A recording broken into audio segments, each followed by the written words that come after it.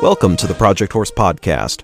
We're making advanced horsemanship more accessible by sharing down-to-earth horse training advice, practical tips, and examples from our own experiences as up-and-coming trainers. If you'd like your horsemanship questions answered on the podcast, hit us up on Facebook at facebook.com/LundallHorses. Thank you very much for listening.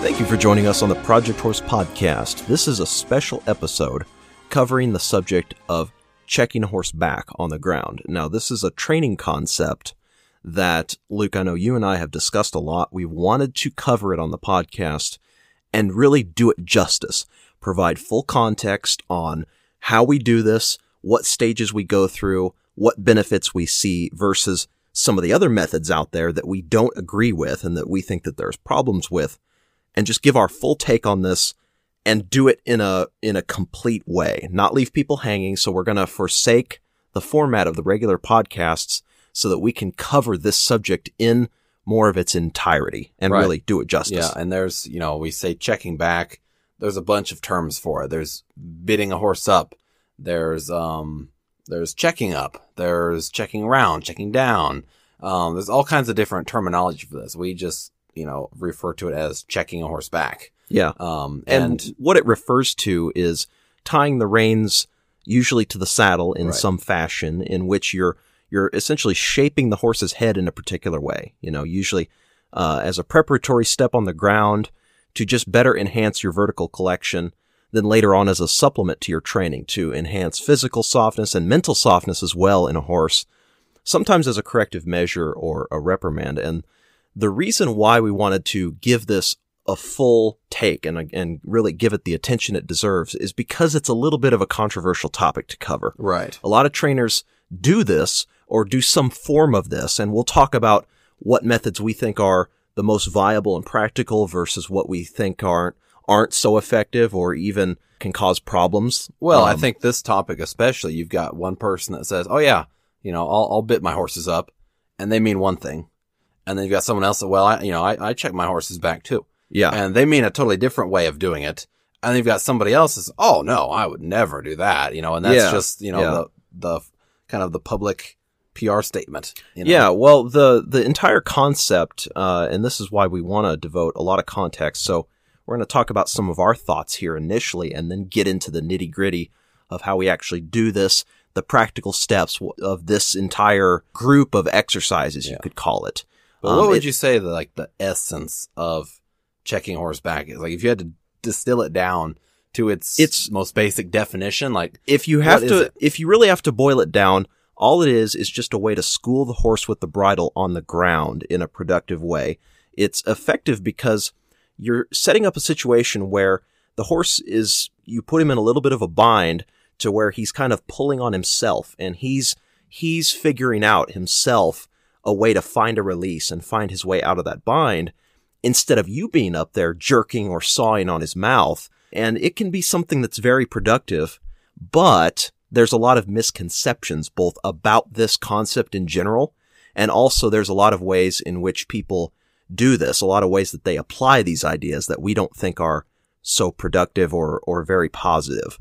So before we talk about the way that we learn to do it and how we subsequently approach it, we want to discuss other more mainstream methods out there, ways of doing this that we've been exposed to, and why our conception of checking a horse back, or, as it might be called, checking up or bidding up, is different in many ways.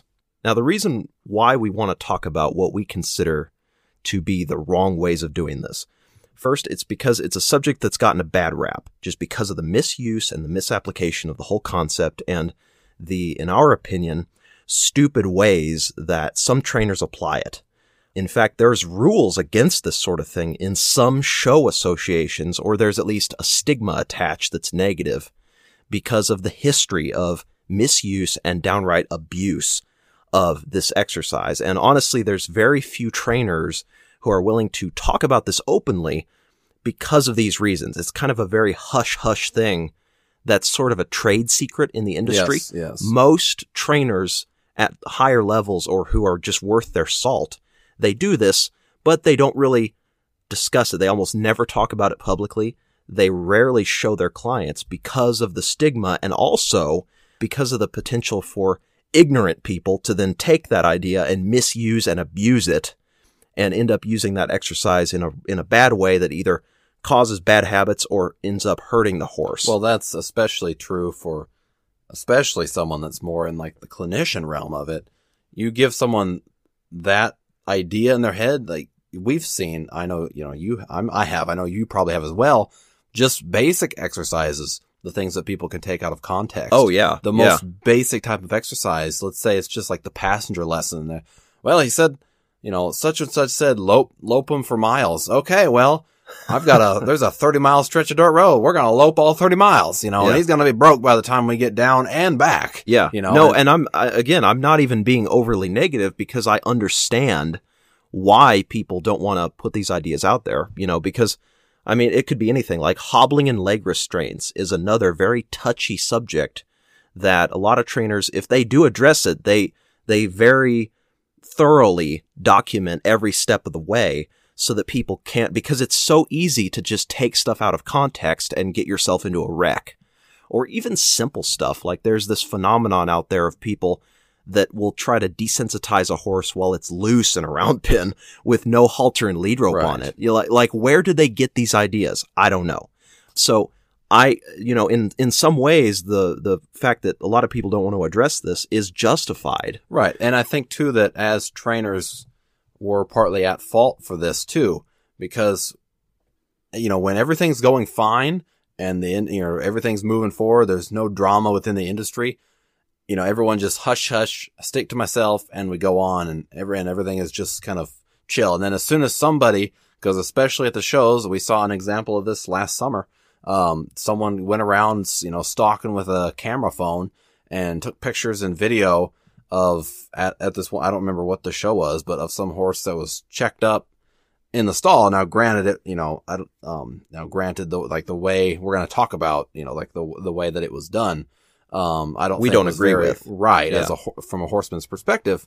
But then as soon as that happens, well, then everyone else all the other people that avoided that bad situation, they like clam up, and then all of a sudden no amount of torture will get a word out of their mouth, you know? Yeah. And so in some ways we're almost at fault in a way, because rather than trying to educate and bring this stuff out, because like this particular exercise, when it's done right and you approach it as a horseman and you do it the way it was intended and you don't overuse it or abuse it or try to twist it and distort it in some way to try and get more and buck the system in a way. If you do it the way it was intended as a horseman, it will be of great benefit to your program. Oh, yeah. And so it's important, I think, to bring this stuff to the forefront, because there's a lot of people that say, well, okay, I'm following everything that such and such says, and you know, I'm still getting this, or I never seem to be able to get what, you know, I see as a finished product. What's going on? Well, there's some other things that are going on besides the product that you're getting exposed to. And it's important, I think, to bring this stuff out, because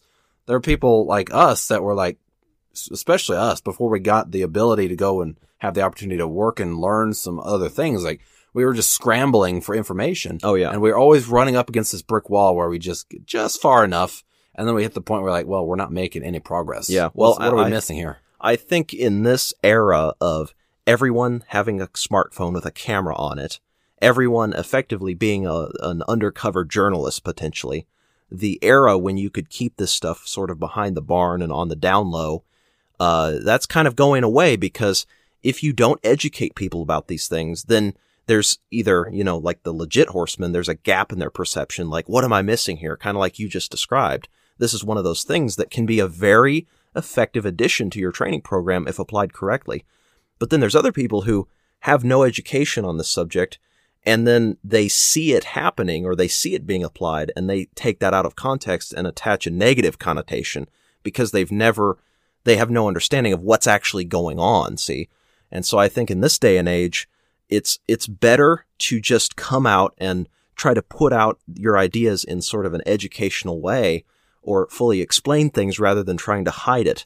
And again, in this case, I don't think there's anything to hide necessarily, because if done right, it will not only get a horse softer physically and better at just carrying themselves in a collected manner, but it can actually build their confidence to stay soft and stay in frame for longer periods of time. It just teaches them to travel while staying relaxed and soft and not looking for an escape from the pressure.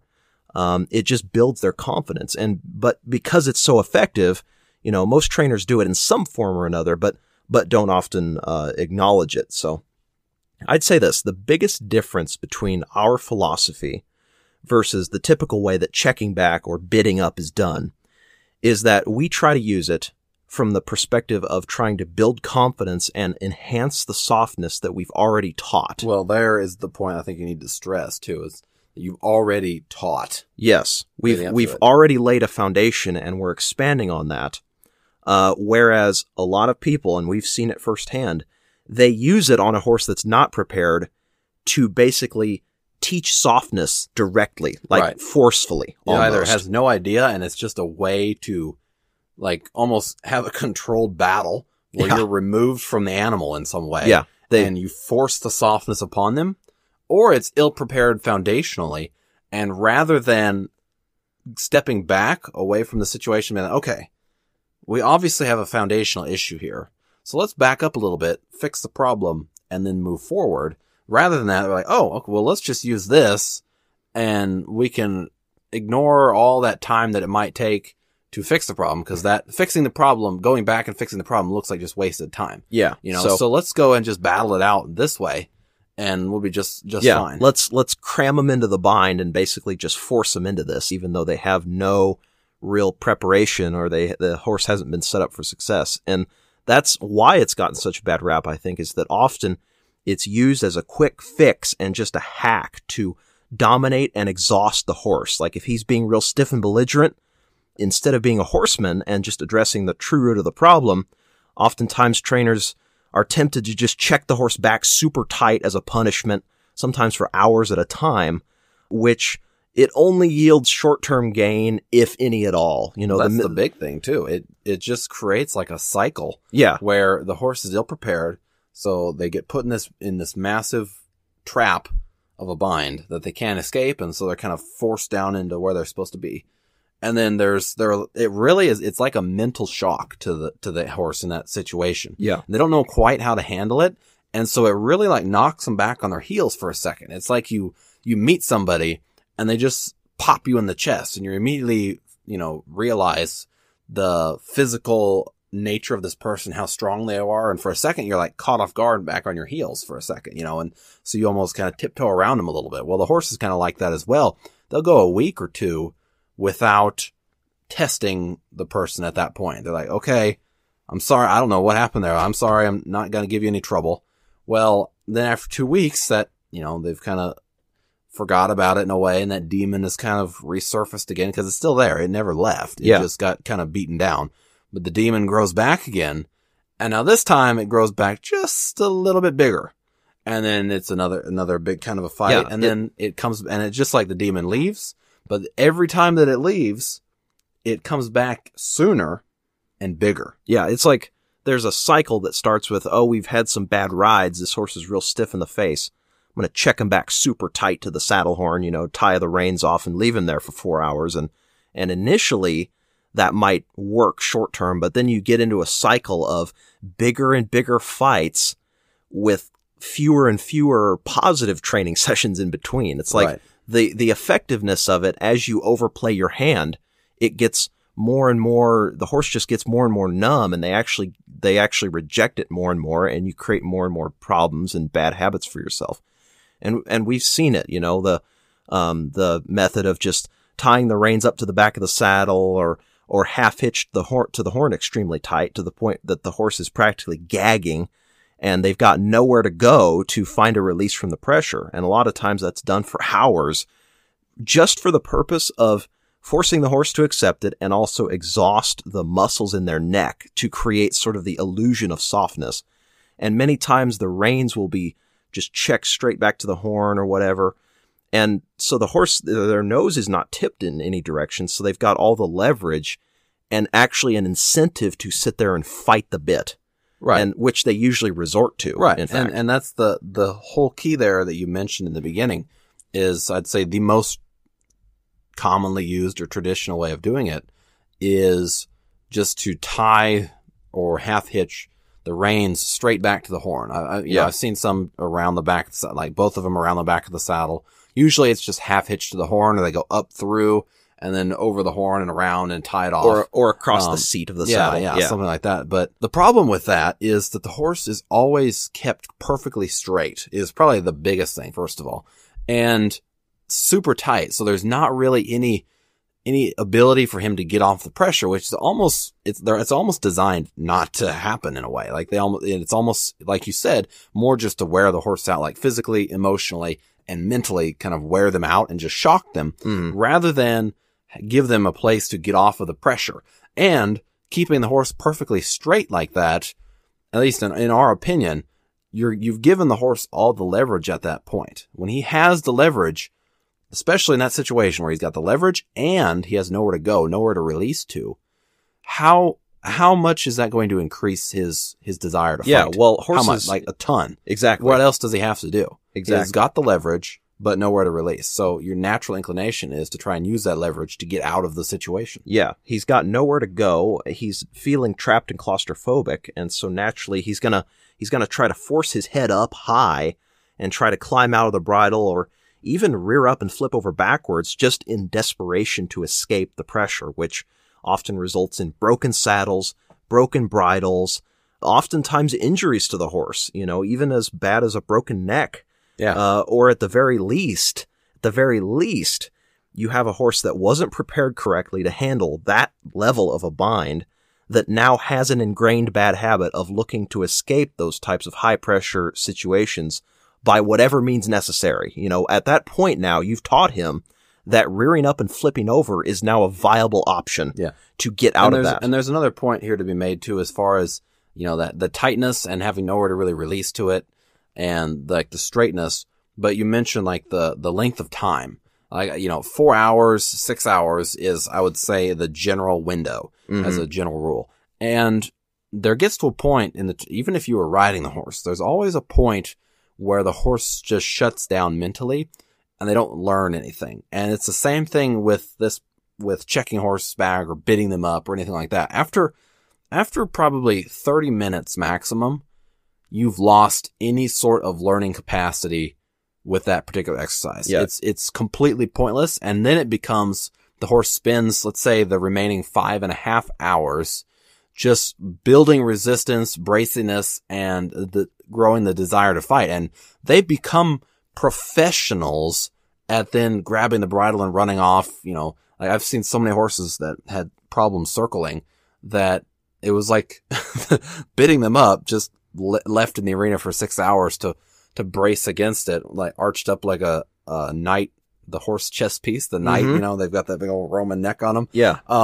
Like they get professional at that. And then as soon as somebody tries to soften them up, running a fast circle, look out, because it just takes off. And it's like, oh, you're going to pull on the reins? Boy, you don't know what pull on the reins means, and it just eats whoever's lunch is riding them. Well, you create a horse that's essentially an expert at stiffness and also evading pressure. So, like you mentioned with circling, oftentimes guys will go around, they need to check the horse or whatever. They'll go to take a hold of his face, bridle him up a little bit, get some face on him, and that horse's immediate reaction is to throw his head up and just absolutely leap over the moon. And oftentimes, what we've just talked about, the misuse of this checking back or bidding up, whatever you want to call it, often that's a significant root or a fertilizer for that problem. It really exacerbates the issue. Right. And I've seen on multiple occasions horses that had no previous exposure to being checked straight back with solid reins, and then the trainer starts trying to, not only will he check them back and just leave them out there to just wander the arena, but oftentimes with no preparation, they'll check a horse back with solid reins and then go to try to drive them forward around the round pen with a lunge whip.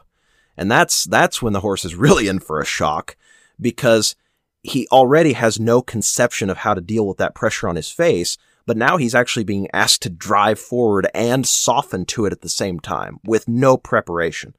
And a lot of times that results in disaster, rearing up, flipping over, broken saddles, cuts and bruises, if not something more serious. Right. And to make matters worse, that's often done very inconsistently. The horse has no preparation, and then they get like a one-off session, or it's very spotty, and there's no chance for them to get used to or learn anything from that exercise over successive days. It's often used just kind of as a one-off thing, as a punishment, and it loses its effectiveness, whatever might have been there. Right. Well, I think going back to what you were saying previously about tying them up with the solid reins, checking them back solid reins, and then driving them around, a big problem with that too, with the solid reins, and then adding that forward motion, especially with the horse that's ill-prepared. That movement, the natural movement of their body, is going to pull on those reins, and it's going to, and especially when they're kind of tied down in a way, even some people that do it fairly loose, the horse then will panic, or they'll get worried, which they typically do, and they'll throw their head up. Well, it's like hitting the ceiling, because they hit the end of that solid rein, and it's like bam. And they're at the end of that rein, and there's nowhere else to go after that. And then what's the horse's reaction after hitting it again? Well, they're going to panic and throw their head again. And so it's like, they keep hitting the end of the rein, and it more so, if the horse is fairly good natured, they'll get kind of more intimidated by it, and they'll find, okay, I just need to kind of hide my neck down here and we'll be fine. But if the horse is a little bit more kind of a hot-blooded type horse, more naturally nervous, they'll keep fighting it and snap your rein or flip over or whatever. And some people, even just out of pure laziness and not wanting to put the time in to get them broke, they prefer that the horse hits it, as they say, just to kind of knock them off of it and scare them into not testing the bridle or pushing against it in a way. Well, that really creates a horse, and oftentimes they going into it with low amount of preparation. But then what gets made worse by this is that the horse is kind of shocky like that, where they initially will hit that bit pressure, they'll hit the end of the rein, they'll get surprised and panic, they'll throw their head up again and hit it all the harder, and it's just like a cycle in there. Right. To where if you go ride those horses later, that's exactly the response you feel when you go to bridle them up with your hands, is that they get real shocky and offended about just being touched on the face like that. Right. And they're professionals by that point of avoiding pressure. Right. And I think another important point too, that you mentioned, the inconsistency. If I had $1 for every time I saw this, I'd be a millionaire right now. The times that, let's say, it would happen on a Wednesday, and then there's a horse show that weekend. So Thursday, everything's packed up and left. Friday through Sunday's show, get back Monday, do it again. It's like I had one life shocking experience with the whole bid it up or check back or whatever. And then it gets a whole weekend, a 4-day weekend to think about it. For that negative experience right, to soak. So one, it knocks the horse back, but then there's not, so even in theory, if you still did it that way, if you had consistency in a way, you'd knock the horse back on their heels, and then after several sessions of it, they would eventually just be like, okay, I don't know what's going on, but I'm just going to accept it and try and find a way to be good, but instead they knock them back and they get this massive culture shock, and then 4 days off. And then the horse is like, okay, I don't know what the heck happened, but I survived, so I could take it. So next time I'm going to try a little bit harder to avoid that, because I know that I can handle it. And it's like they almost become like the equine Braveheart. Like they go in there and, like rah, rah, and it's like that demon grows double time, because there was no continual, consistency to ingrain anything. Like I never once saw or very rare, very rare, I have to say that, like the rule of kind of the threes, 3 to 4 days, usually 3 days it takes for a horse to develop a habit. Like day one, you're just planting the seed. The horse really doesn't know exactly what went on. Day two, now he's starting to get an idea, like it's beginning to form a habit. And then by day 3, you have formed a habit. Like he knows now what was going on. Anything that you introduce, you'll find that if you can do it 3 successive days, by that 3rd day, he will have got the general idea. Day 1, you won't make much progress. Like it's even like a turnaround. Day 1, not much progress. Day 2, oh, we got a step. Day 3, that was a pretty easy step. Now he knows what you're looking for. And then every day after that just serves to further ingrain that habit. But if I do 1 day of my turnaround and then I wait 4 days and then I come back to it, I might as well have not done that 1 day.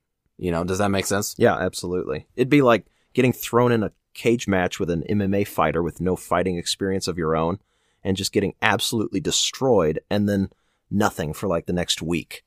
And then, if you get no actual training, you have no preparation, but then just every so often out of the blue, this guy comes along and beats you up, you're going to start to get pretty defensive and vicious about that when that happens. You won't build up any skill sets. You'll just build up tolerance to the hits. Well, you'll build up tolerance to the pain and also just resentment of what's going on. Right. It's the opposite of creating mental softness or good mental habits in a horse. So just to summarize, I suppose, the main issues when we talk about checking a horse back, or just checking him around or different variations in general, the main misuses that we want to avoid that we've kind of gone through already are checking a horse straight back to the saddle. This is the biggest one right here, yeah, I think. This is the biggest one, is that to avoid checking a horse straight back to the saddle, so to the point where there's no leverage on your part. The horse has all the leverage. The horse has all the leverage, but there's no possible release of pressure for him to find. Or any incentive for him to even look for possible releases of pressure. Yeah, exactly. Other than to throw his head up and fight the bridle or rear up and flip over in an effort to create his own release of pressure. Other misissues to avoid are checking a horse back with solid reins that the horse can either break, or you surprise the horse and cause him to panic when he hits the end of the rein, in which, again, rearing up, flipping over, cutting his tongue, all that bad stuff could potentially happen. You also want to avoid checking the horse back for hours at a time with no purpose other than to just wear them out and also punish them. And this one is very common. We see this all the time. Again, any longer than half an hour and you're absolutely wasting your time. You missed the training window. You're doing more harm than you missed the training window. You're doing actually less good than what you intended. You're actually creating more problems. After 30 minutes, the horse is no longer in the remote frame of mind to be learning anything. And it then just becomes a matter of just kind of, again, like physically, emotionally, and mentally just draining the horse to try and basically gain shock value rather than actually learning anything. Yeah. And that leads into the next point, which is just the lack of horsemanship that we want to avoid. Is, often this various iterations of this are done with no preparation or just as an excuse to avoid taking a step back as a horseman and fixing holes in the horse's foundation. This is used as like a silver bullet or a quick hack, as a substitute for a lack of foundation oftentimes. And that leads into the final point that we want to avoid, which is just the overall irresponsible use and lack of consistency when applying these types of exercises. On 1 day, off for 3, or off for a week, just being all over the place with no chance for the horse to learn anything or take away anything useful that's positive in the experience. So by contrast, we want to make sure that the horse, if we're going to check him back, is adequately prepared. We want to introduce the checking itself in sort of progressive stages that aren't going to overwhelm the horse either. Right. I think it's just important to reiterate again, that this particular style of training, or this exercise, this method, or whatever you want to call it, it has value, and when used the right way, is a great addition to a program and does a lot for your horse, both physically and mentally, and improving the training and the willing nature of the horse and their responsiveness. But we have to lay out, especially at this beginning, all the negatives that go to this because of the bad rap that this particular, like the checking up has gotten in a lot of, organized equine sports. Yeah, definitely. And I think a lot of the stigma comes from the misuse of it because people look at it as a way, again, like a silver bullet or a quick hack to do things instead of an asset or an accessory to a well-rounded program. That's the mindset that you have to have with this. It's like an addition, or I don't know if you want to call it a supplement. This isn't the main core of your softness program. It's a good asset that when used in the right doses can really help, can actually be effective if applied in the right way. That's why we're going out of our way to disavow the negative versions of this, or what we see as not effective or downright just stupid and it's pure laziness, and it's lack of poor horsemanship. Yes, at its exactly. core. And that's why there's a lot of, organizations that go out after it. And that's why there's some people that they literally live to go and snoop at horse shows to try and find stuff like this. And it does a disservice to the industry to keep this all hush hush and only doing it at home and, having their army of assistants standing around the stall to block any particular people with a camera phone. It does a From disservice. seeing the horse checked back in the stall. Yeah. Yes. And for hours, and it's something that's important to kind of call out the misuse of it, but also bring into light that, hey, there is a way that you can do this that actually enhances your program, makes your horse better, and will give you a better result. Yeah. I think that's what we're trying, just to make ourselves clear here, is that we're calling out and advocating against the misuse of this, but also advocating the benefits of, when this is done correctly, this is not a bad thing. This is not evil. This is not abusive. It can be a strong, positive asset for your program and actually build confidence in the horse. We're willing to take the heat on this one because we believe so strongly in this. We apply this with our own horses, and we've never cut a horse's tongue, had him flip up over backwards, or any of that other crazy stuff. We've never broken bridles or saddles doing this. And this isn't, and again, the way of doing it that we're going to describe isn't something that we made up out of the blue. No. This is something that we learned, and we got to see very vastly different ways of doing this. Well, we were taught one way, and then we got to then contrast that with other methods that we saw.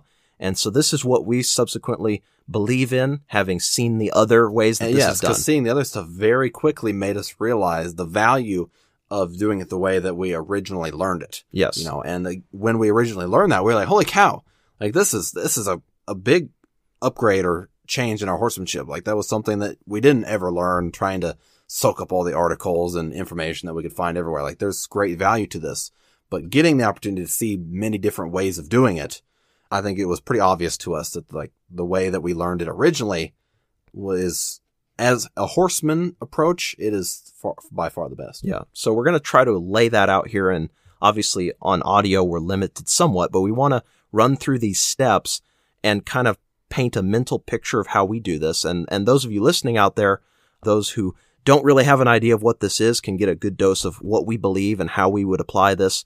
Those of you who are aware of what we're talking about, what we're going to describe might contrast with the way you were taught or what you've been exposed to, or it might validate what you've already been doing.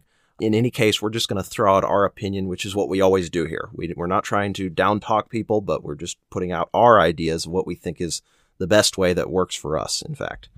So in the beginning, when we check the horse around, just to say this up front, we do not start by checking a horse straight back with solid reins. In the beginning, we actually check the horse around laterally with one rein, and we will use a solid rein at that point. We've done enough lateral flexion that what we then do, check him around with one rein with his head bent laterally, that he already has a basic idea of what's going on, and it's not a major shock to his system. Exactly. He understands how to flex laterally, and so checking around, say, to his tail or his hock or the back of the saddle isn't a big deal, and it's more just like a little baby step stage to then go to checking him back with two reins. But just to start off with, so at what point in the training do we introduce this? You need to have a lot of foundation on this horse. He needs to understand how to soften laterally, bend, move off your leg, stop, back up. He needs to, we talk a lot about in the podcast of getting a young horse to be accepting of pressure. And that's absolutely what you need to have established, or at least well on track at this point before you even think of doing any of this. Yeah. So the overview, I guess, is we start out just one rein at a time, just laterally, either to the tail, to the hock, or to the back of the saddle. And then from there, we go to two reins, and we go between the front legs and up to the back Ds, but we use a bungee cord. So if the horse hits that, instead of hitting a solid wall, they can keep raising their head up, and it just increases the tension, but there's no bam hit out of nowhere. Mm-hmm. And then from there, once we've done the bungee cord, then we can start checking one down and around, just, in the arena, like at a standstill with solid reins. And then from there, then we can actually check one again back in a round pen, moving them around with the bungee cords again, but with their nose tipped. And those are kind of like the stages in progression. Starts out just purely lateral, then 2 reins, and the horse is straight with bungee reins, and we're driving them around the round pen. And so that them moving with the reins in between their front legs and their chests kind of moving, kind of rocks the bit gently in the horse's mouth and encourages them to get off of it. But with the bungee reins, they have somewhere to go. And then once that is accomplished, and again, before we do every step, there's preparatory work done beforehand. Before we check one around laterally, we've done a bunch of lateral flexion. We've done a bunch of lateral softening. And so it's nothing new. There's no shock. Like it's normal. And then before we go vertically, even with the bungee reins, we've already established vertical at the walk, trot, and canter under saddle. So there's nothing new there. All we're really adding is now just the bungee reins and giving them maybe even a little bit more freedom. And then once that's done, then we can check them just in the arena and kind of let them just wander around, but check down vertically and with their nose tipped, so they don't have, rather than checking them straight back with leather reins, they're tipped so they don't have the leverage. And so there's less likelihood that they'll have resistance when they don't have the leverage. Plus they have got some room to actually get off of it. And at that point, we'll use solid reins, but the horses had now the prep of us vertically under saddle and vertically with the bungee reins, that there's 0 chance, or maybe like, a 2% chance of him actually hitting that on his own with the solid rein. But I highly doubt there's a chance there, really, if you've done your homework right. And then after that, then we actually will round pin them again with the bungee reins, but their nose tipped, going both ways, either with their nose tipped to the inside or their nose tipped to the outside around the round pin. But again, before we do that, we've had all this prep work laterally and vertically to get up to that. But I think it's like getting into it, like introducing it. The very early days, there's everyone has their own opinion on like starting colts and stuff like that. But I think when you initially start your colt, you do a form of checking them around, which, like we have checking back, we have checking down and around, we've got checking around. There's all these checkings. Checking around will be tipping their nose with one rein to the side, right? Either the tail to the hock or to the back of the saddle. And if you know what you're doing, you can apply the lateral with one solid rein, checking around at an earlier stage than 6 weeks of intense training. There's kind of a baby step there. Like the least offensive thing that you could do is check them around to their tail. So effectively, so help me paint a little mental picture of this here. No, that's like when you're initially getting ready to ride like a colt, you could just hop on there and, I've seen a ton of people that just go with a halter and lead rope and they just hop on and just let it go wherever and whatever. But we like to teach the horse to follow their nose in that early stage with nobody on their back, when you're just doing your little safety checks to make sure that this ride's going to go well. We also have to make sure that we can at least somewhat steer the horse. Like, we're not going to have great control at all, but we need to have planted some sort of a seed. So step 1, the day before you would actually ride the horse, is you could tie the horse to their tail or check them around to their tail. So let's say you would flip the stirrup up over the horn, and let's say we're going to tie them first to the tail, bending them to the left. So, the right rein, because, you need 2 different reins. You can't have like a loop rein to do this. You need 2 individual reins that are long enough. So you'll loop the one loosely over the horn. Now, loosely, I mean there's drape in the rein. I don't mean like, a half-ass knot. Like, cinch it down on the horn, but there's got to be plenty of rein so that the horse isn't being pulled on the other side of his mouth. And then you flip the stirrup up so he won't hit that or get caught in it or chew on it or anything like that. And then you just grab his tail, you hold his tail out, you bend the horse's head to about 90, depending on how green they are. If it's really stiff colt, really clumsy, unathletic, or a really big colt, you might want to go just past 45. Eventually, you'd go about 90, and you'll lay the rein over the tail. Then you'll fold the tail up and over the rein, and then you'll half hitch it, or whatever that knot is. I think it's a half hitch. Yeah, it's a half hitch.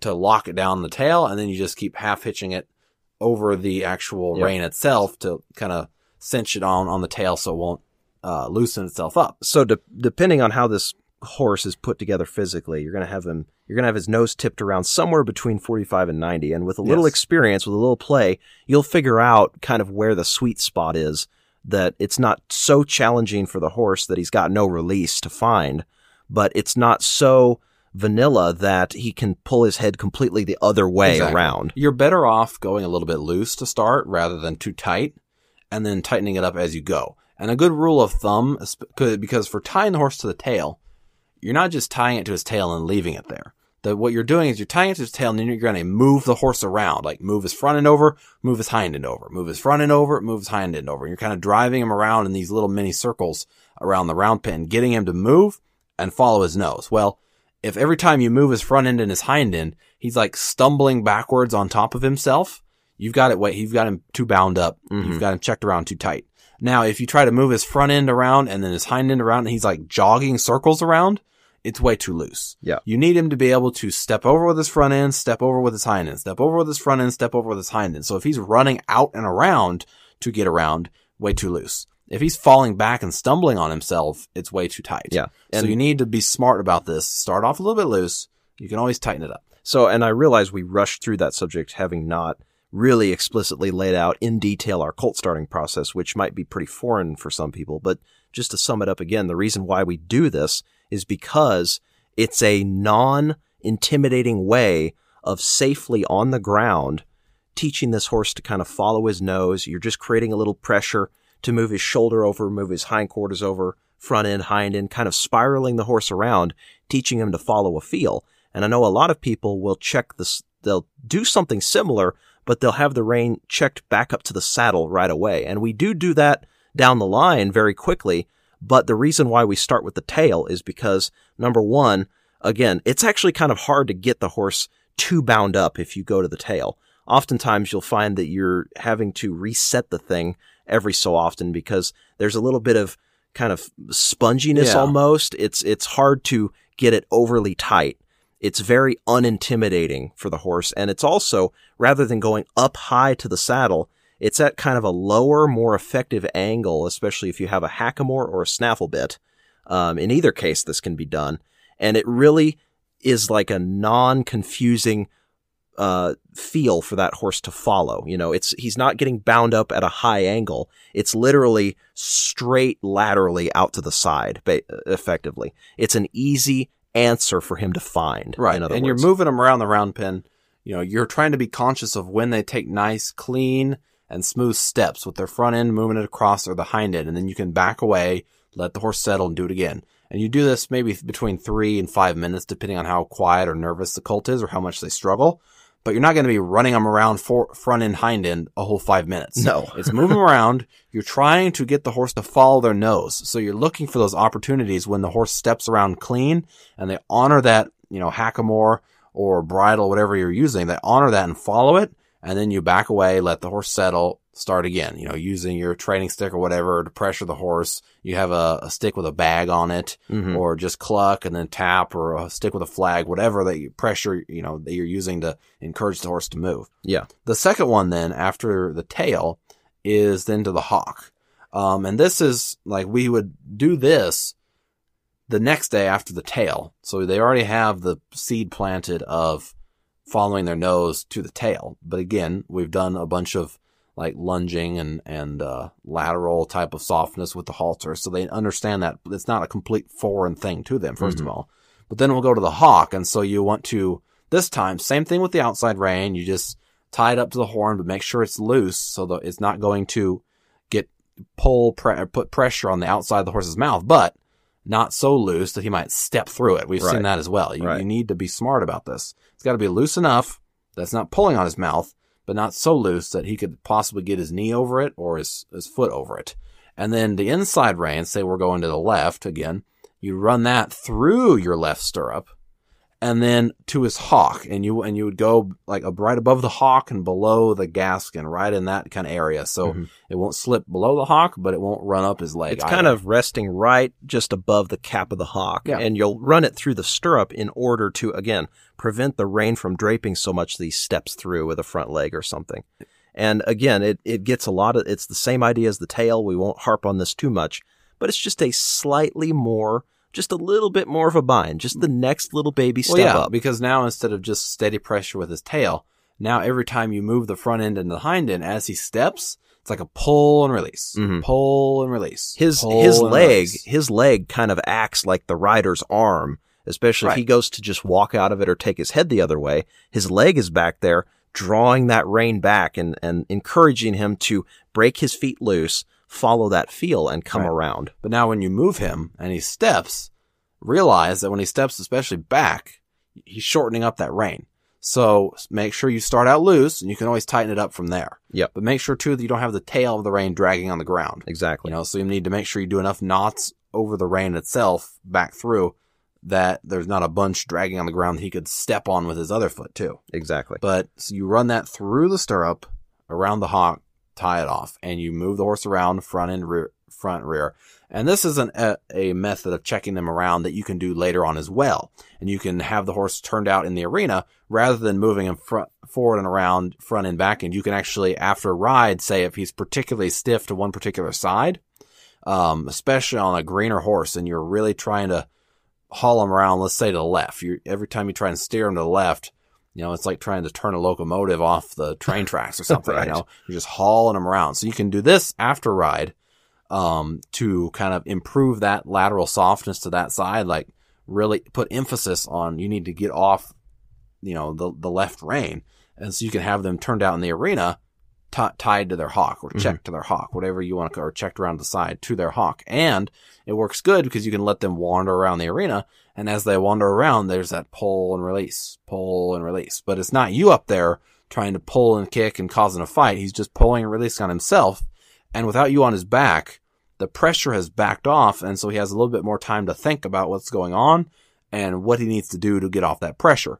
But you can't do that. If you do this, where you can go wrong now is you could say, well, 20 minutes is good, but 4 hours is better. Yeah. Like, no, 4 hours is actually way worse. An hour is bad. 20 minutes, 25 minutes, 30 max is all you would get where the horse is actually learning something. Yeah. Now, the key though is and you can let's say you did it for 20 minutes. If you just go up there and untie the rein, let's say from the horse's hock, and let his head go straight, you've just ruined that 20 minutes of anything that horse learned. Because the last thing that happened after you unchecked him was that he just got to pull his head back straight. Anytime you uncheck the horse, either vertically or laterally, you never release the reins until the horse has softened. So if I'm tying to the tail, or I'm checking them around to their hock, or even to the back of the saddle here in a second, I'm always going to finish it off. Let's say I have his head bent to 90. Well, I'm going to be holding the rein with one hand while I untie it with the other, so that the head doesn't move past where I had it checked around. And then before I release the rein, I'm going to soften him either vertically or laterally, depending on how I have him checked back, and then release it. So the last thing that happened when that pressure was released was a big give. And that's a huge mental win. If you don't do that, you've just defeated the whole purpose, and you might as well have just put the horse away 20 minutes ago. Yeah, it's like you polish or varnish the experience with that last flex to really seal the deal. Yeah. If you just let them pull the rein through your hand or just take their head back straight with no acknowledgement there when you go to uncheck them, you've just kind of pissed on the entire experience. And again, you want to be mindful that you're not leaving them out there for very long. It works good in small doses, so you're not frying their brain. And the reason why we advocate this for even the younger horses, and keep in mind what we've talked about up to now, you're going to do initially in a smooth snaffle, although we will move beyond that. But we're not going to start with like a screw bit or something. We're going to start off very inoffensive, very vanilla with just a smooth snaffle to teach the concept. But it's actually so much better for the horse mentally, especially the younger ones, because even early on, if you're dealing with a horse that's got a lot of stiffness, particularly on one side of their body, you're going to benefit them a lot more working on it this way than, say, being up there just absolutely jerking and pounding on that right rein, trying to break through that stiffness. It's better to just kind of put them in a little bit of a bind there, as we've described, and let them kind of lean on themselves and find that release and figure out for themselves what they're supposed to do. Because a lot of times, if you're up there just jerking and pounding, the horse is going to get they're more focused on being intimidated and worried about the rider than actually finding the release. Right. Well, it's like you're confusing the whole situation. You just let him alone, his own devices, let him figure it out. You'll make a lot more gains. Exactly. So then the third way of doing it is then around to the back of the saddle. And this is a little bit, like the one that we just previously did, that would be like the day that, we would do that, like say the day we're doing our first ride.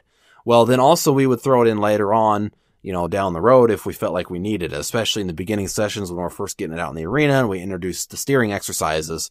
That was when we would start to say, check it around to its hock in the arena, aside from that, first ride. Well, same thing here with the back of the saddle, depending on, what I felt needed to be done. It was, if the horse was really, really stiff or, maybe not so bad. If I just wanted them to kind of, set the distance that they couldn't, pull, that they had to at least have their head around to this certain, let's say 90 degrees, then I would go and, tie it around into the back of the saddle. And like, especially if they were like particularly stiff.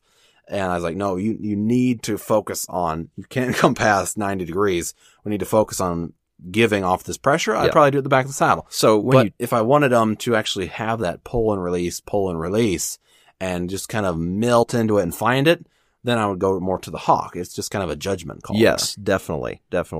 Now, when you're going around to the back of the saddle, obviously your offside rein or the way that their head isn't bent, just like we described before, enough drape in it to give them room so that they're not pulling on the opposite side of the mouth. And then just with that other rein, you're just going to take it up around the back of the saddle, bring it then back across the seat, and just half hitch the rein right there, or just a square knot, whatever works best. Sometimes you got to make a little double knot there. And again, this works best, especially when you initially introduce this. Usually it's at the end of the ride to really kind of make a point or seal off if there's an area they were struggling, one side or the other, that was stiffer, and you want to work on that. It's best to do this in 3 days in a row initially. At 3 days in a row at the end of each ride. And you want to start off relatively, like say, have them out there checked around for 10 minutes while you watch them to make sure that you don't have them in too much of a bind, that they're getting trapped and claustrophobic and they're threatening to rear up and all this other stuff, or making sure that you don't have them too loose, that they're just out there walking around and there's nothing getting accomplished. So maybe the first day you do 10 minutes, the next day you do 15 to 20.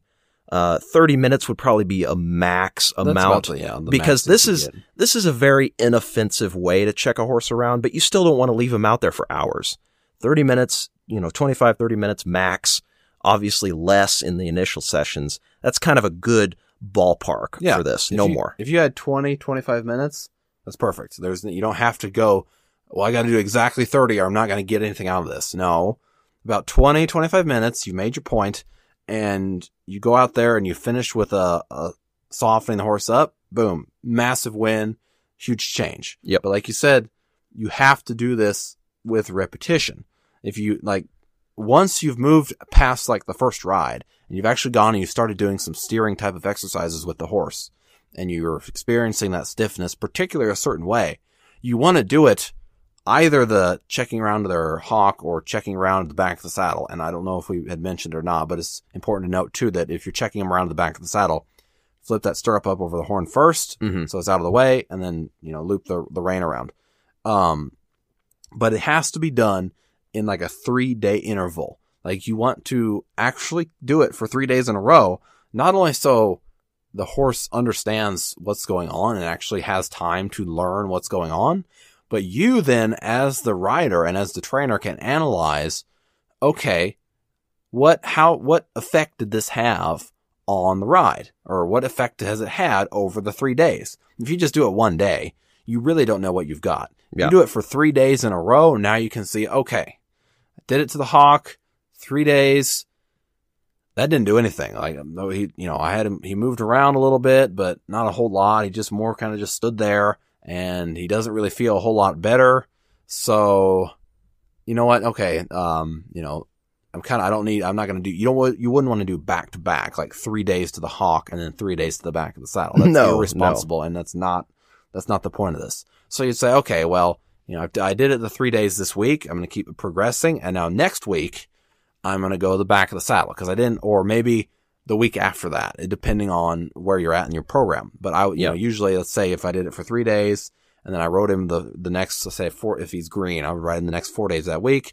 Nothing happens. So I might ride him maybe a day or two the next week and then do 3 days in a row to the back of the saddle and see, okay, well, obviously tying into his hock, that I had him maybe a little bit too loose. That wasn't necessary. He can kind of stand in a particular way where he can cheat the system and go more toward 45 than 90.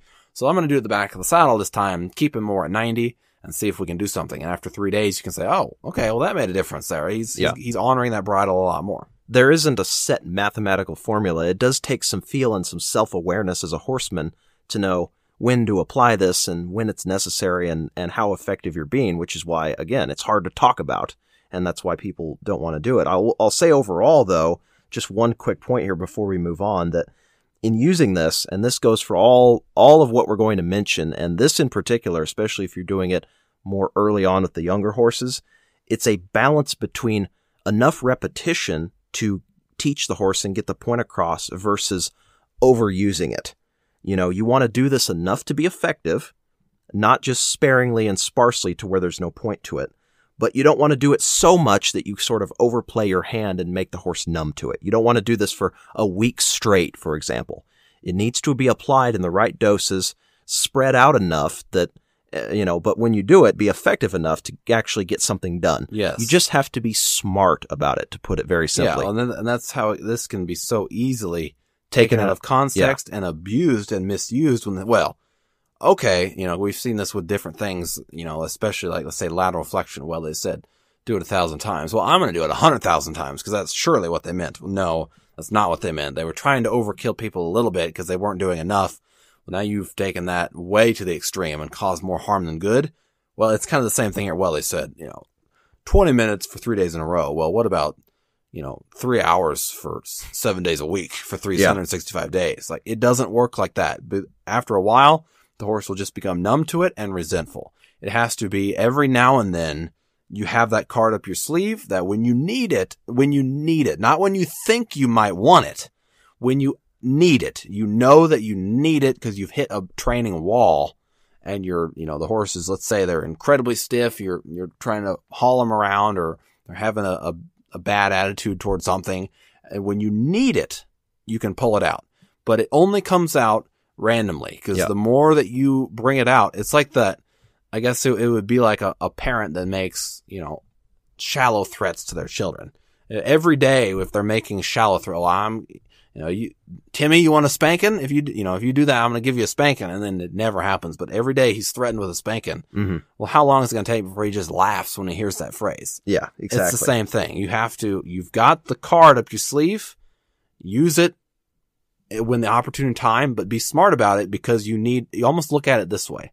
Every time you lose it, that card loses a little value, loses a little effectiveness. Maybe it's more like saying you have a prepaid credit card.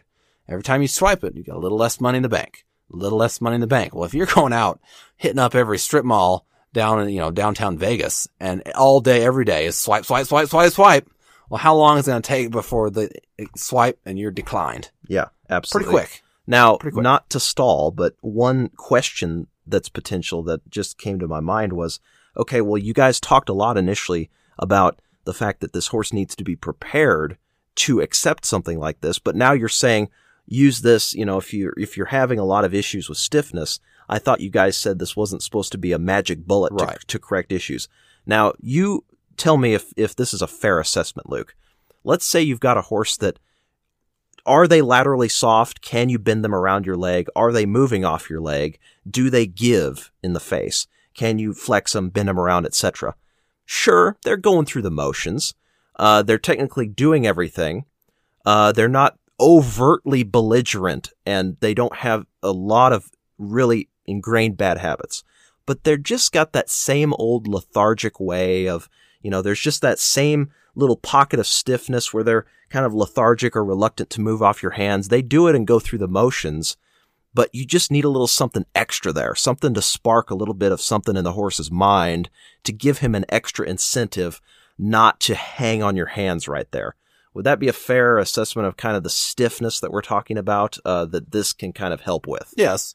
And I think you also have to look at the argument in context, what we're talking about.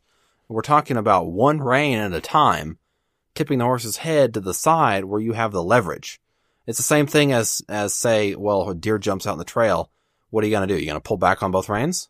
Or are you going to pull his head around to the side? Why do you pull his head around to the side? Well, it's the exact same reason that you do one rein, checking the horse around. It's the exact same reason. And we're not like the stiff, like the checking the back that we're describing here. We're not like checking around the back of the saddle or checking around the hock and leaving him in the arena. Are we driving them around and making them walk, trot, and lope like the stiffness that we felt, say, at the lope when we were trying to steer the horse?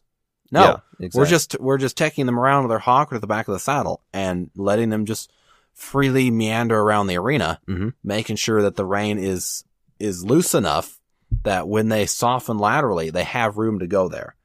That we're not just pulling them all the way around to the stirrup fender and gluing them there. Yeah. Like 90 is the max that you would go. That's plenty of room. He's got another 90 to get around to softening around to his stirrup fender. And he's not going to use all of that. It's going to be like little baby gives. Yes. But he's got plenty of room to go somewhere, and it's at his own pace.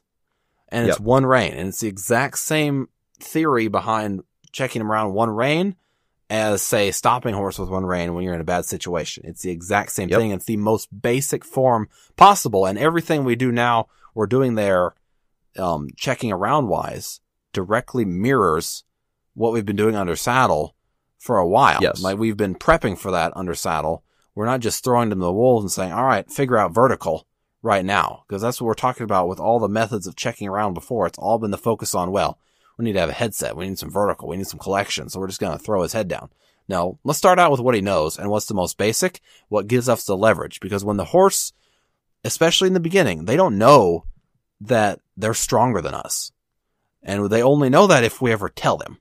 So especially when we've got the leverage, that's a secret. Like the more leverage that we got, the more we take them off to the side and we take them off balance. It's like we dig the hole even deeper with the treasure box that's buried the card that says, oh, by the way, horse, you're much stronger than us. You know, the more we take them left and right and take them off balance, the deeper that hole gets. Yeah. It's just about the options of fighting and, you know, going up over backwards and that type of stuff never even approaches the horse's mind. Exactly. But let's, now that we've gotten, like, just to really contextualize what we've just talked about with checking him around laterally with one rein, the various methods that we do, let's move into the vertical. But before we talk about it, let's talk about the bungee reins and just kind of what that consists of, because I was actually surprised that not many people use this. So let's just kind of clear the air on what we mean by bungee reins. Well, what we're talking about is not the type of, like little bungee cords with hooks on each end that you use to strap down a tarp in the back of your truck. We're talking about going to like Tractor Supply or somewhere where you'll find rolls of that bungee type material. It's got a little bit more give to it though. It's not so tense and taut as those like industrial ones that they use to haul pallets and stuff, or to strap down freight. It's not that type of material. It's got more give to it. And you can usually find rolls of it at like Tractor Supply or something that you can cut into 8-foot sections. And on one end of each little rein that you're making, you put one of those little small trigger snaps. Mm-hmm. You don't want to put like a big fat bull snap off a lead rope or something that's going to clank around. Just one of those little itty bitty trigger snaps you put on the end of each thing that you'll clip directly onto the bit. And again, you find that stuff easy at Tractor Supply. That way you're avoiding that sensation of them hitting the end of a solid rein and, like ramming their head into a concrete wall. You take away that shock and that panic that ensues when the horse hits the end of the rein. Initially, though, let's walk through when we start off checking a horse back, or checking him back, I guess, vertically, as we would refer to it, just straight back to the saddle in the round pen. Again, you want to have some consistency when you introduce this. Now, this is further on down the line than what we just talked about with the lateral. Yeah, you have to have taught the horse. Same thing when we did the lateral. You'd already taught the horse how to give laterally on the ground and under saddle. Yeah. So before you do the bungee cords, you have to have introduced and taught vertical flexion under saddle at all three gaits: the walk, the trot, and the lope, before you can check it back vertically. it's not just as simple as, well, I've taught it all 3 gaits.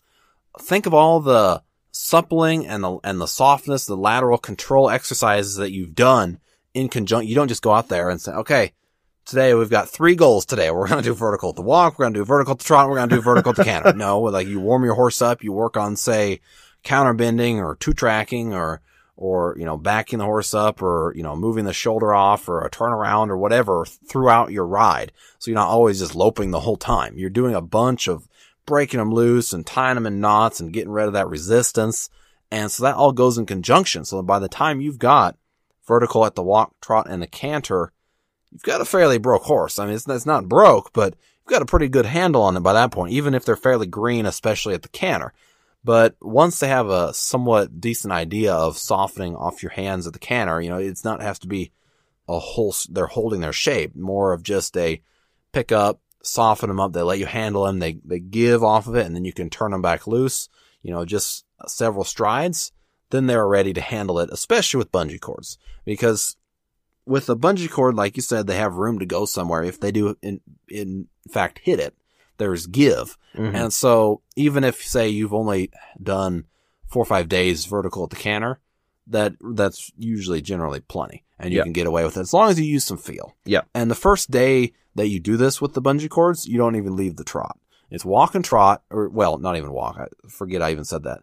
It's just the jog. Yeah. You'll walk them off initially to make sure that they feel that, but I want to kind of, if I can, you have to walk the horse off and let them go about a circle to kind of get used to the feel. But I want to almost eat my own words and say no, like almost erase saying walk, because then that almost creates the solution. Well, I'll spend 10 minutes walking and then 10 minutes trotting. No, like walk them around so that they can kind of get the sensation. And then you need to get them moving somewhere, moving forward. Otherwise, it's pointless what you're doing. Yeah, you just want to, once you've got the reins on, we'll just talk about briefly how to put them on. But essentially, you want to create a little energy, get them loosened up to where they feel it, and then start jogging them around and actually getting something accomplished. But when you go to put these on the horse, they'll snap directly to either side of the bit, obviously.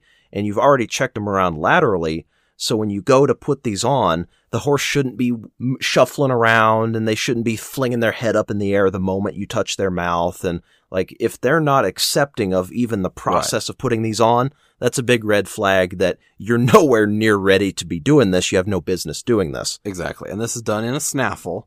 And I would say you probably are best to do it in, say, a twisted snaffle or a square snaffle. Probably for day 1 introducing it, a twisted snaffle, just a regular twist. Not a thin twist. No, just a regular twist. And then moving on, especially down the road, then you can use, say, a thin twist or a square or something like that. But you're not going to get anything done either with a smooth snaffle. No. It's more of just wasting your time at that point anyways. Yep. But once you actually have the horse to where you can do your vertical walk, trot, and canter, and the horse has the concept of what to do, you bring him into the arena, the round pen, and you either get a bridle that's just a headstall and a bit and your chin strap, or if you don't want to deal with the extra reins, but if you have only the bridle with reins on it, then you need to tie them up to the horn, both reins up to the horn. Or if it's one of those, if you have like a loop rein, you can kind of figure eight it, loop it back over the horse's neck and kind of do a little knot around the brow band. Yeah, just figure out a way to tie up the reins. You gotta get the reins out of the way, but they can't pull on the horse's mouth at all during this exercise. Exactly. They should never make contact with the mouth, but they should be tied up and out of the way unless you just remove them completely, which honestly, that's what I like to do. I think it's handy to just have a bridle around without reins for this purpose. Yep. But effectively, the way we do it's very simple. Again, the reins we use, the bungees, we make them about 8 feet long, so you got plenty of length. You can always cut them depending on your horse's size. But it's very simple. Just one side and then the other. You're going to snap it up to the bit as if it were itself a regular rein. Pass that under the horse's chest between their front legs. Then you're going to go up to the back D-ring on the saddle. Yep. The reason we like the back D-ring and not just directly up to the horn, it just seems like it's a better angle and doesn't bind up for whatever reason. It's not like a sharp angle from under the chest to then up to the horn.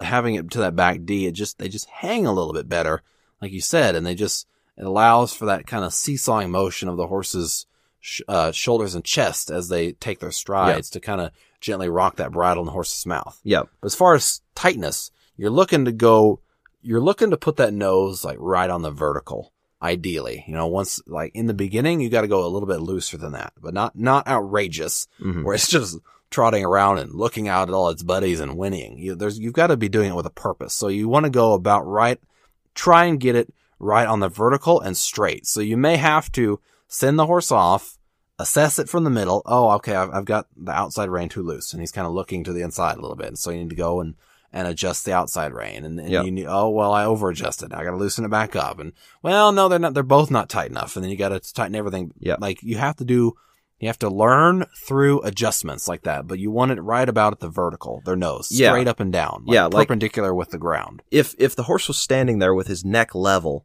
and his nose is vertical, perpendicular to the ground, you'd want to start the reins off initially just tight enough to be making some contact with his mouth in that position. So you've motivated him you've applied a little bit of pressure, so he's motivated to look for an answer, but you're not pulling him so tight to begin with that he has nowhere to go to get off of that and learn where he's supposed to go. Exactly.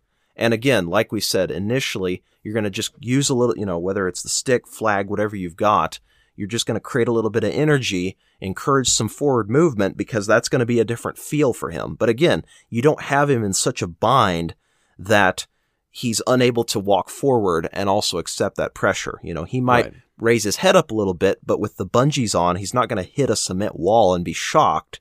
And as you create a little bit of movement, his confidence builds, you can start jogging him around. And again, there's nothing wrong with if you find that you've set it too loose or too tight on one side or the other to where it's tipping his nose off center. Just, get out in front of him, stop him, whatever. Just, again, real relaxed, real chill.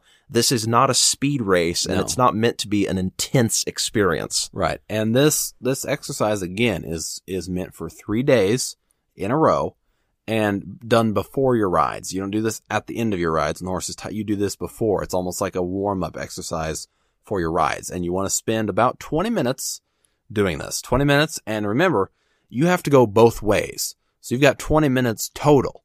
So that means 10 minutes left circle in the round pen, 10 minutes right circle in the round pen. Mm-hmm. So it's not 20 minutes both ways. It's 10 minutes each way. So you need to get in there, get the job done, and get moving, and have them jogging both ways. Day 1 is just the jog. Day 2, jog and a little bit of lope. Then day 3, you'll do about 5 minutes of jogging. You kind of do it in segments. Like I might do 3 minutes of jogging, then 3 minutes of loping, then 2 minutes of jogging, then 2 minutes of loping. So I got 5 and 5, jog and lope, and then I'll change sides. Or if I want to keep changing sides and keep it kind of fresh, I might do 3 minutes of jogging left circles, then 2 minutes of loping right circle. Mm-hmm. And then I might come back and do 2 minutes jogging my left circles, and then 2 minutes loping my right circles, and then, kind of go back and forth. So I'm always changing directions, but I have to go both ways. And by day 3, you're doing kind of just as much loping as trotting. It's like 50-50. And as far as turning the horse when you change directions, okay, this is important. So listen up. You don't have to worry about which way the horse turns. Yes. We're not in here to try and teach like a round pen control exercise. You need to focus on the task at hand and not overcomplicate things. So yes, I'm going to try and get the horse to turn to the inside. If I can, I might even walk down the fence to help him, because remember, you've got him checked back like straight vertical. So it's not like he's going to be looking into you and drawing in like a champion. Right. So if you step out in front and back up to redirect him and he turns into the fence or he just stops, it's not the end of the world. If he just stops, walk down the fence, get your stick out there in between the fence and his eye and just gently, guide him over there with some steady pressure, tapping the air. It doesn't matter if he turns into the fence or not. You just need to get him going the other direction. Yeah, I think that's important to hammer home, that you're not gonna jump out in front of him and point off aggressively the other way and go yaw and hustle him the other way and try to get him to roll back to the inside. He's not going to do it. But if they're kind of stuck on the fence and they can't really figure out how to turn, then just kind of ease up to where you can kind of get the stick between their head and the fence. Maybe tap a little bit on the side of their neck or on the side of their cheek and just just encourage them a little bit to get over, not overly aggressive, but just get their front end pushed over and get them moving off the other way. Again, real casual, not intimidating, not hustling, especially in these early sessions where, again, the point is to build the horse's confidence with this. Yep. And now then moving into the next type, which is moving into more of the advanced realm when we've got the horse that's steadily progressing and getting better and better. Now, it's also important to note that checking them back straight back in the round pen with the bungee cords, you do that at the beginning of their ride. But now that does not give you a free pass and to say, well, I can check them around after the ride too. No. It's you do one or the other, but you also can't say, well, I'm going to do 3 days checking them straight back and then 3 days checking them around. No. Remember what I said about pulling out the debit card and making a purchase. Every time you do one of these things, you lose just a little bit of value. And so the more frequently you use it, the quicker you run out of value. Yep. But so the next method then is using solid reins and just out in the arena after a ride to enhance your vertical softness as you're progressing that at all 3 gaits. Like this point now, you should have a pretty decent handle of him, whether you're loping circles or whatever you're doing, any loping drills where you can take a hold of his face and you have a pretty good handle of this horse now, steering him around, taking hold of his face. Now you can, and you've already done the round pinning with the bungee reins. Now we can use our solid reins and check him vertically after a ride. But the key here is not straight vertical. We're going to take him off to the side. Why? Something we've harped on again and again, the leverage deal. Mm-hmm. We're taking that leverage, remember, digging that hole deeper to bury that lockbox that says he's stronger than us. We're taking that away by tipping his nose to the side. Well, what at that point, theoretically, if we've been doing our homework, have we taught that horse like almost every ride? What are we doing? We do lateral work. And every time do we do lateral work, does that tell the horse? I'm stronger than you. I'm stronger than you. I pull, you give. I pull, you give. So when we check a horse straight vertical, but also tip that nose to the side, what are we telling him? The exact same thing. I pull, you give. We have the leverage. Don't fight it. Submit to it. Soften. Think your way through it. Don't fight your way through it. Mm-hmm. So for this particular exercise, what we're going to do is you're going to take I always go with the inside rein first. That sets your bend. So let's say we're going to bend the horse and check them down vertically, but around to the left. So let's say I'm loping my left circles. He's really stiff. Right circles, pretty decent. Left circles, he'll soften vertically, but he's not all the way. And he's real stiff, that left rib cage.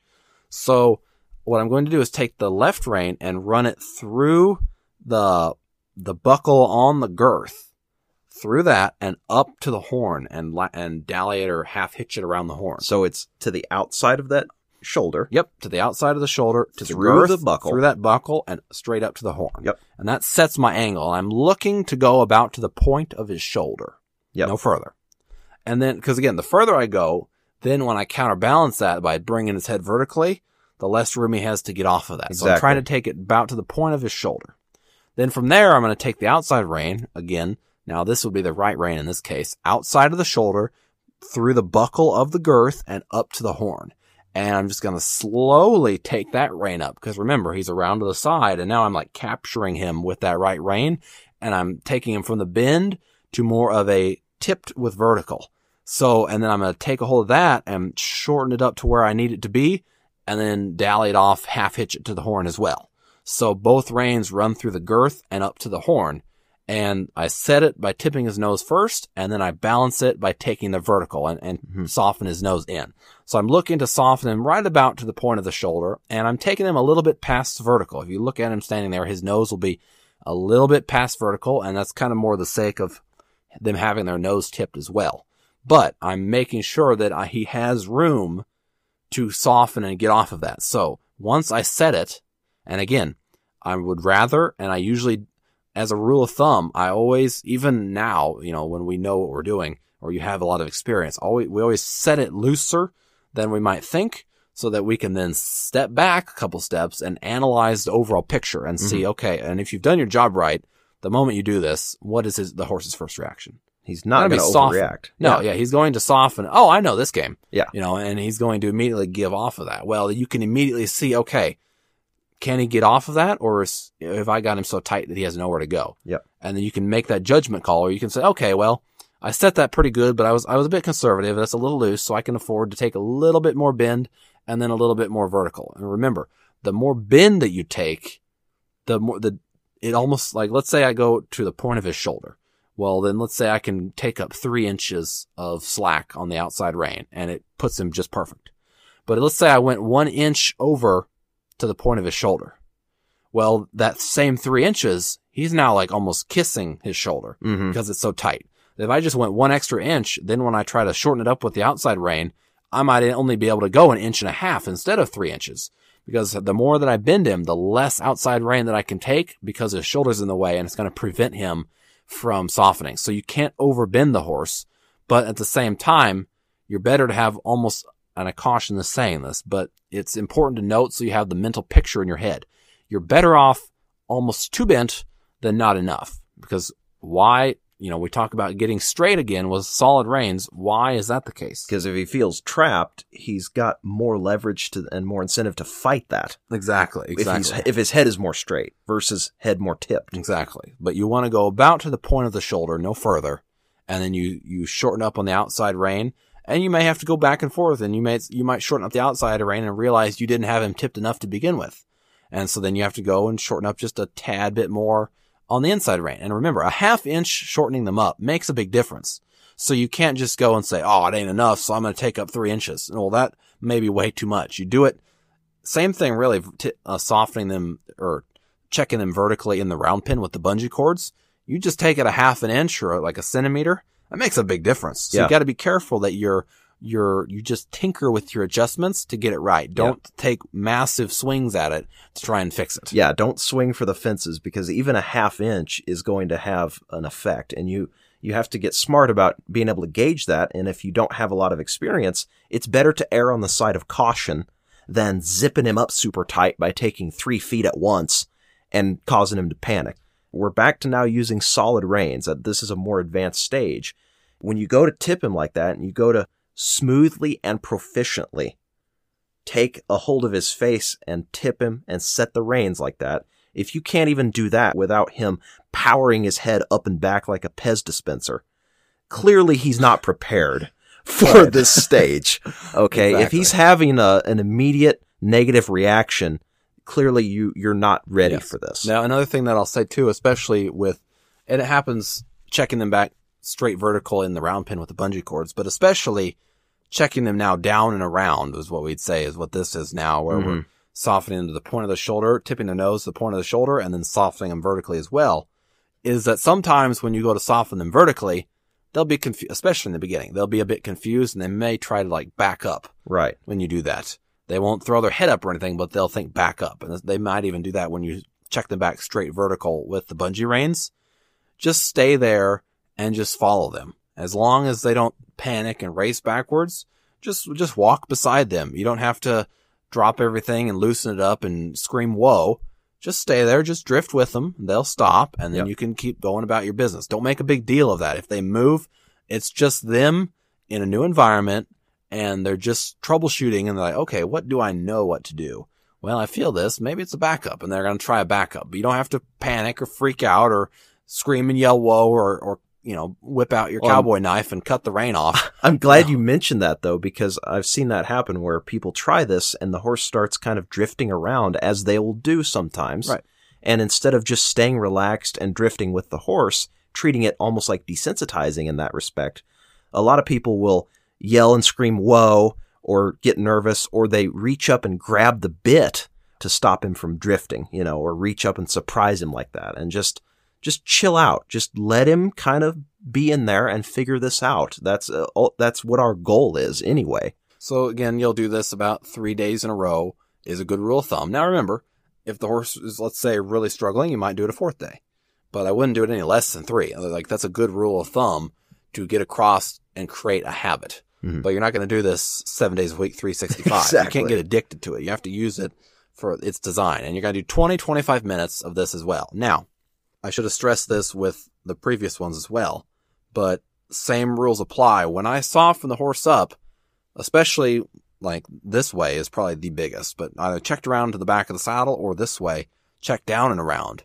When I undo it, okay, the first thing I'll do is the outside rein. And when I undo this down and around, I undo the outside rein. But before I undo that outside rein, what am I going to do? I'm going to make sure that he softens in vertically off of that, softens that chin in vertically off that outside rein before I turn it loose. I'm going to untie it at the horn. I'm going to be holding it with, say, let's say he's bent to the left, so I'm undoing that right rein first, so I'm going to be holding the rein with my right hand in between, at some point in between the girth and the horse's mouth, but, close to his shoulder. I'm going to be holding it there, maintaining whatever length was there while I undo it with my left hand, pull it through with my left hand. Then I can soften him up, turn him loose. Then I'm going to go around to the other side, do the same thing, making sure that I finish it with a lateral flex to make sure he gets off of it as the last thing that happens before I turn loose. Yep. You have to soften the horse up before you turn him loose. Same thing applies with the bungee cords. Each individual one that when I take them off, I'm going to make sure they soften before I drop that bungee rein. Yep, absolutely. When you're unchecking one, you'll use one hand to maintain whatever tension was already there as you untie it, and then you make sure that they soften off of that rein before you turn them completely loose. But when we're talking, especially the nose tipped, you untie the outside rein first, the one that controls your vertical. Yep. So now going into the last stage of the checking a horse back. Which a lot of people do as the first thing ever. Yes, this is exactly. And that is checking the horse down with their nose tipped, but round pinning them. Just talked about checking them down and around with the solid reins. That is just turning them loose in the arena, letting them wander around. But now we're going to go back to the bungee cord reins to check them down and to the side and actually round pin them with it or move them around. And so what we're going to do there is the inside rein again controls the tip. So we're going to wrap it around the back of the seat and then half hitch it to the horn. That controls the tip of the horse's nose. So again, you probably don't want to take your scissors to your 8-foot bungee reins because you might need it to wrap around the back of your saddle and up to your horn. So maybe it's a tad long and you have to do like 5-6 half hitches to soften them, say vertically. Well, you're going to want it that long later on. So you may not take out the Fiskars and go to town. But so you wrap it around the back of the saddle, half hitch it to the horn and take them about to the point of their shoulder. Again, it's going to be a judgment call and you have to tinker with it once you get it set, but you got to start somewhere. So I usually go to the point of the shoulder and then you're going to go and you're going to do the outside rein. Now, this is something that I should have mentioned as well with all of the different checking them around. Don't do this by the fence. If you're going to check the horse back or down and around or check them around, whatever, if you're in the round pen, do it in the middle of the round pen. If you're in the arena, do it in the middle of the arena. You don't need to be tipping, especially this type of checking the horse around. You don't need to tip their nose, say to the left, and then walk around to the right side and you're in between the horse and the fence. Well, what if they walk forward and they swing their butt into you and they step on your foot and smash you into the fence? Like you have to have some wherewithal here. So do it in the middle of whatever confinement you're working in.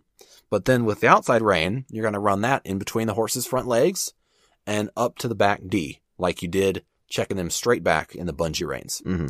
And now we're going to round pin the horse the same as before. It's not like point and whip their ass and get them hustling.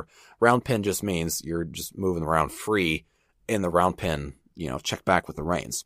So now what they're doing is they've got that rocking the bit sensation coupled with check to the side like we did in the arena with the solid reins, but they were just wandering around, meandering on their own.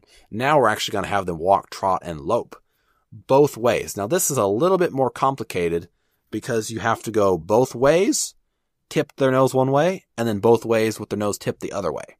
So if I have it tipped to the left, I'm going to start out with the horse doing, say, left circles. So like he would be shaped on a left circle, so his nose is tipped to the left, so that's usually the easiest for them to do. Mm-hmm. Now, don't be surprised if the horse tries to go forward and around in like small circles. They may do that in the beginning, and that's just part of it. You just have to kind of let them find it and get out on the circle. Get them jogging first. And first day, if they really struggle, you may only stay at the jog. But then after that, get them loping. As a general rule, though, first day you can get them loping with very little problem. But again, we're looking to about the point of the shoulder, and the horse has to have room to soften in vertically.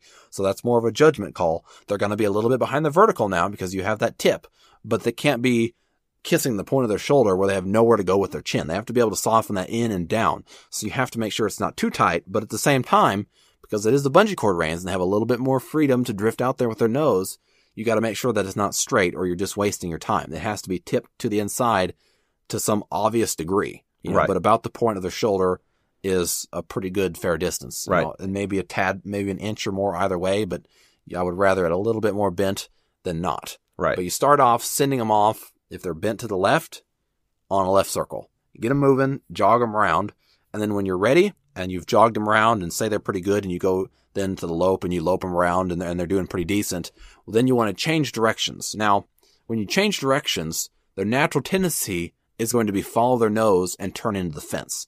So as you do this, you have to kind of hustle with them a little bit in the beginning stages. Like you almost have to, when we talk about staying behind the drive line where the girth would be, well, once you turn them, say they're tipped their nose to the left, but you make them do a right circle in the round pin, you have to almost run behind their tail. Like if the tail was the drive line, you have to be back there almost. Mm-hmm. Like almost kind of jogging with them in a way to keep them moving and dissuade them from turning into the fence. Because as soon as they go to turn into the fence, they immediately see you back there. Now you're not so close that you could get kicked, but you're almost thinking that, okay, I need to get behind the tail as the drive Yep. line now, so you can really push them forward and get them to not turn into the fence. And Yep. chances are, as a general rule, they all try to turn into the fence a little bit in the beginning. So you just have to stay back there, hustle a little bit, you know, stay with them, but get back there behind that tail so you can push them forward and around. And then pretty soon they figure it out, and then you can go back to just kind of walk in a little circle in the middle.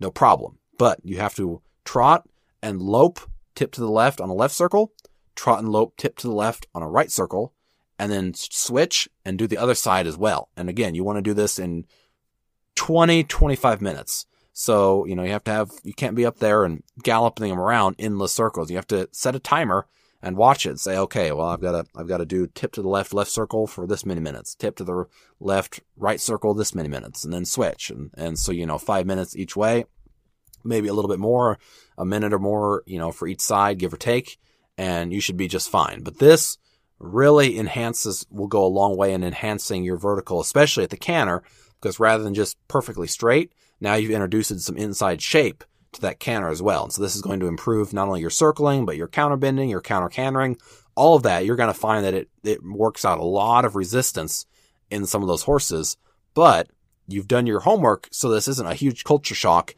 and you've set him up to be able to have this as an enhancement. You don't use this to fix your circling. Yeah. You use this to improve your circling, that you've already been working on these same elements, but now you're kind of on the ground. You're recreating that shape that you want, and you're driving around. And this is done before the ride. Again, when we go into the round pen, this is a before the ride type of an exercise. And again, once you do this, you can't then say at the end of your ride, well, we're going to go check them back again and double down. Like, it doesn't work that way. Yeah. But it's a before the ride type of exercise that will now, because you should have done your homework, will improve the foundation and your circling and your shape that you've already established. Yeah. But we're not going to do this particular method of checking them back with the bungee reins first, because tipping their nose like that, like I said, their tendency to run circles or turn into the fence, bending their nose like that, the more you tip their nose, the more it shuts their feet down. So if we would have done this in the beginning when they had no idea how to drive around, and we've just barely got a little bit of vertical to canter on them, well, now we're going to add tipping their nose. Like, it's going to turn into a massive fight where we have to really whip on them to try and get them to go anywhere. The more we bend their nose, the more it's going to shut them down and kill that forward motion. So we have to wait until we have a pretty decent handle on them to introduce this particular exercise. They've had a lot of other various ways of being checked down and around, checked back, so they're prepared to handle it with the minimal resistance available. Yep. And again, this isn't the way you teach a horse. Oh, and 3 days as well. The 3-day rule still applies. That's important. But you have to, again, use this sparsely when you need it. Yeah, and it's not how you teach them to frame up and get soft and drive up into their face real nice, but it is an enhancement of what you're already doing in your wider program. And when you do this before your ride, again, and have enough repetition to be effective, you can find that it helps a lot. It helps tremendously, but it's not the way you get that entire concept taught. Right. So I think we've covered a lot of good ground. And again, this is a little bit of a hard picture to paint over audio, but I think we've given you guys enough information and details to really put our philosophy out there and kind of demystify this subject a little bit and put out what we think is the positive way to teach these kinds of exercises and have it be productive and safe. And so just a few reminders, again, this bears repeating, which is that before you go do the bungee cords, before you do anything vertical especially, you need to have those concepts well established under saddle at all 3 gates. This doesn't replace anything you do under saddle. Exactly. It only will enhance it if you've done your homework under saddle. Notice we said with all this checking back or checking around or checking down, none of it exceeded 30 minutes. 20, 25 minutes is what gets the job done. And just like this last method of checking the horse back in the round pen, again, you undo the outside rein first, making sure they soften. And then you undo the inside rein, making sure they soften. They have to soften after every time or you've wasted your time. Yep. And you have to make sure, always start a bit loose, and then you can always tighten from there.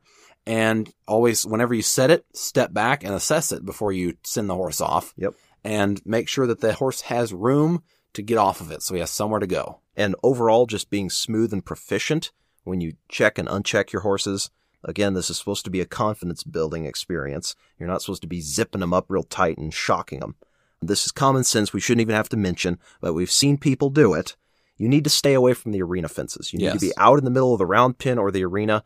Be safe. Don't let yourself get pinned up in a corner where the horse could whirl around and crush you against the fence with their hindquarters. And that's another thing, too. If you have the horse, especially, let's say you've checked them down and around with the solid reins, like the third way we described, and they're in the arena just wandering around. Because again, you let them wander around. If they go and they're whinny or they lay down or something like that, like you can't go out there and just micromanage and control their actions. Like let them be. Yeah. Let them just have some alone time and work this problem through on their own a little bit. Like you can't be out there monitoring their every, and if they whinny, you're yelling at them to be quiet. Like just let them be, let them figure this out. But if they're over in a corner and you have to, and say you've checked them to the left, so you have to get the outside rein first. So you have to go in between the horse and the fence to get that right rein. Go get, a flag or a training stick or whatever, or just make some noise, cluck, whatever, and get the horse away from the fence, drive him off the fence. So then you can get in there and safely undo it. Yeah. Always that outside rein first, but get them off the fence, whether you're tightening them up, you're putting them on, the reins on, or you're unchecking a horse after 20, 25 minutes. Get the horse away from the fence before doing it, and make sure that if you are approaching the horse, that you don't approach him on the opposite side that he's bent. Make sure he knows that you're coming. Let him see you as you walk make up. Some if he is, let's say he's over trapped in the corner and he's bent to the left and he's facing the fence with his face, his left side of his body is up against the fence, and so he's just trapped in the corner and just looking into the corner and he can't see you come up. Make some noise, slap your jeans, cluck, whistle, whatever. Just hiss to him something to alert him to your presence. So he's not just camped out there like half asleep and then all of a sudden, you touch him and scare the crap out of him. Yeah, just be a horseman about it. Use some common sense. Be aware and be safe when you're in close to the horse, setting the reins, doing all this other stuff. If they move around a little bit, don't panic. Stay with them. But be aware, don't let them whirl around and step on your foot because you weren't paying attention or watching where they were going and where they were moving. Have some self-awareness and just some horsemanship sense and some smarts when you are handling a horse in this situation. Just be a horseman. Yes. And I think, if depending on the response, if we get a lot of people that are intrigued by this and this is kind of a new concept and they want to kind of like, oh, this is, this sounds promising. I never considered this. What does this entail? We could possibly do a video on this of some sort and demonstrate this. Because I think that, we can, start to kind of reverse this it's justly warranted in a lot of ways on some of the methods used of doing this. The negativity. We can kind of reverse, we can at least start as an industry reversing some of the bad raps that checking the horse back or around have because it's been done, improperly or kind of lazily for years. And we can kind of restore it to the use that it has and show that no, there is some positive here. And if done right, it actually is easier on the horse in a way. Cause like we alluded to, if you've done your homework right and you've prepared the horse for this, you get off his back and just give him some alone time to just soak on the session that he had and focus on one thing, which is, okay, I'm pulling on myself. What do I need to do to get rid of this pressure? And you just slow things down and you can just let him have that one-on-one time to figure stuff like that out without you on his back complicating things. Like that's powerful there. Mm-hmm. Like there's something to be said for that. And so in some cases, it's actually beneficial for the horse. Yeah. Regardless to your general training of trying to force him through it and kick and jerk on the reins or whatever. So we as an industry, I think, have a responsibility to to try and kind of adjust or reframe the negative cloud around this, and let's do better as horsemen. Yeah, just get the message out there that instead of him worrying about me being up there and the reprimand, take me out of the picture and let him find his release. It's a much more positive set him experience. set him up so that he has a chance to find it too. Yeah. Let's not and be a horseman about it. Yes. Like, rather than the examples we alluded to earlier of zipping the horse up tight with no preparation, be smart about it as we've described. And you find a rein setting that you're putting him in enough of a bind that there's motivation for him to look for the answer. It's putting enough pressure on him to actually be effective and accomplish something, but not so little pressure that he's just out there accomplishing nothing, not looking for a release, but not such a bind that he's got no possibility of release. There's a sweet spot in the middle, and it takes a little bit of practice and experimentation on your part to really dial in on what every horse needs when. With this subject, it's better to err on the side of caution than to go overboard with it, as some people do, unfortunately. Overall, I like your idea, Luke, of possibly putting some of this on video. There's a few videos on this on YouTube, but a lot of people steer away from this subject for obvious reasons. There's some footage that's somewhat relatable out there. If there's enough interest, we might do a video to help people just visualize this, but we wanted to just test the waters on the podcast because it's a controversial topic. It's a risky one to discuss, but this has been our goal from the beginning. We set out to bring insider, hard-hitting info that lets people who want to improve their horsemanship fundamentals, or if they have performance horse aspirations, those people need a fair shake at looking under the hood of what really gets done behind the scenes to make great horses. And this is an example of something that, if done smart and done correct, it can actually be a really great asset. It can be a really great addition to a well-rounded training program. We hope you guys really enjoyed and got value from this extra lengthy special episode. Give us your thoughts. Message us on Facebook if you have any questions. Thank you guys very much for your support and for tuning in.